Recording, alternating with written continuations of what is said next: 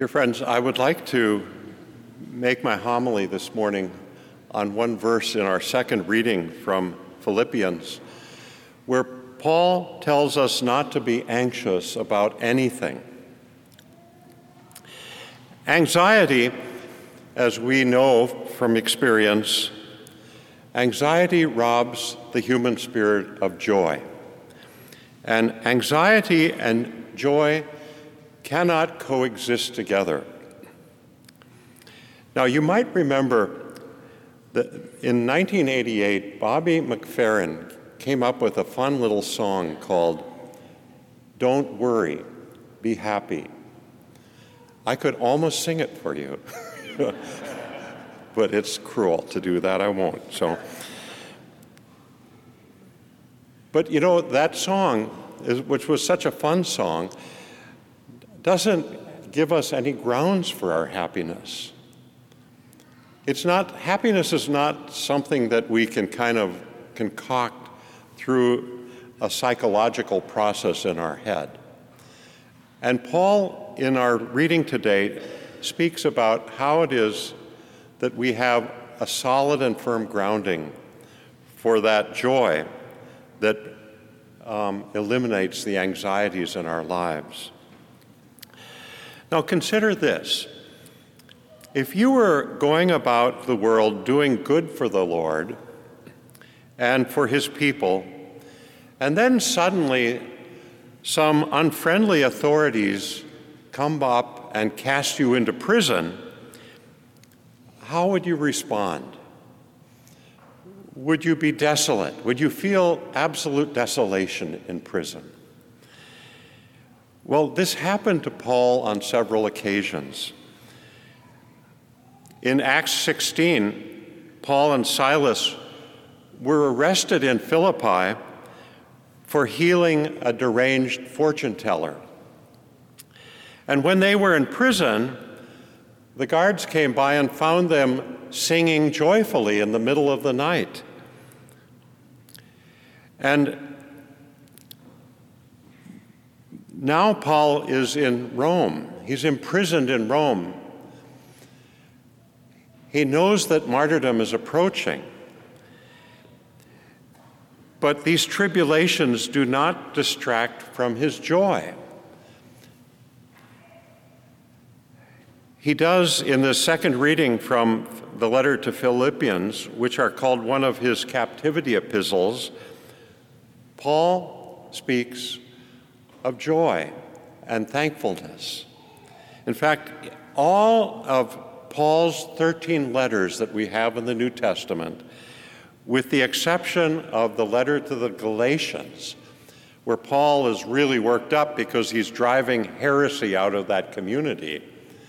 But in all the other letters, Paul begins with expressions of thanksgiving. In fact, thanksgiving is wound through all of his letters. Now, Jesus spoke about anxiety in the Sermon on the Mount.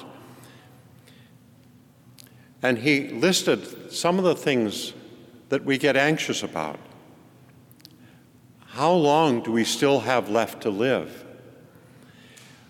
Will we have adequate food and shelter?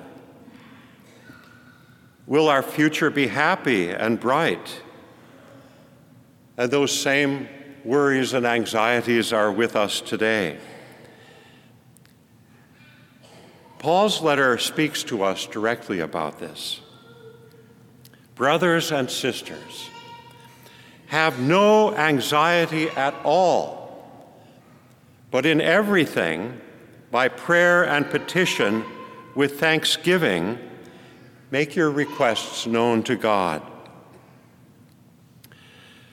So Paul is teaching us that prayer cures anxiety. But what kind of prayer? Supplications with thanksgiving is how Paul answers that question. And there are three things to note in this little verse that we've just quoted. First of all, we come in prayer. And the word that Paul uses for prayer here is Speaking of our frame of mind, when we turn to God in a worshipful attitude, because we believe that God is truly in charge of our lives. He is the providential Lord of our lives. No matter what we're experiencing, our lives are in God's hands. And Paul says that is the essential attitude that we have to have when we turn to God in prayer. And then he says, when you do that, then make your petitions or requests known to God. And these are the needs and the cares we have that we bring to the Lord. And Jesus, remember, encouraged us to bring everything that is on our heart to the Lord. There's nothing that we cannot bring to the Lord. And the third thing that he says here, so we have that prayerful attitude that God is in charge. We have this sense, secondly, that we bring everything that is in our hearts, all of our cares and concerns, we can bring to God. And the third thing is that we must make prayer with thanksgiving. This is our attitude of gratitude to God for everything. So when we're in that dark place where we're feeling terrible, that note of thanksgiving needs to be attached to the requests that we give to the Lord. One of my favorite church fathers, St. John Chrysostom, put it this way: "Here is a medicine to reduce grief and every bad circumstance and every pain. What is it? To pray and to give thanks for everything." God does not wish merely for a request, but one that is offered in thanksgiving for all that we have received. So we must make petitions for the future with thanksgiving for everything in our lives, even for what seems grievous. And this is what brings peace to us.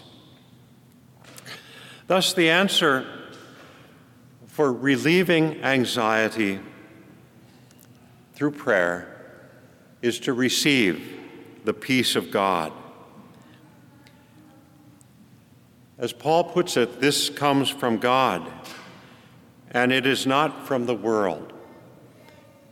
We do not create peace by managing our own emotions. Our peace comes from the Lord. And it transcends all understanding, Paul says. And when you wonder what that means, think of those jailers in Philippi. They had just beaten Paul and Silas and thrown them in prison, probably tortured them some more there. And at midnight, they find them awake singing hymns of joy to the Lord. That surpasses understanding. And when we meet people, every once in a while we have that wonderful experience of meeting someone who is walking so closely with the Lord, and they've come through so many trials and tribulations, and yet you just sense a peace about them, and a joy is written on their face. That's why. Paul says it will guard your heart and mind in Christ, so that peace which passes understanding will guard. That means it will keep out our doubts and our anxieties. Pope St. John Paul II said, "In a Christian's heart, peace is inseparable from joy. Anger, anxiety, or worry doesn't accomplish a single thing for the soul, but prayer constantly does." In the name of the Father, the Son, and the Holy Spirit.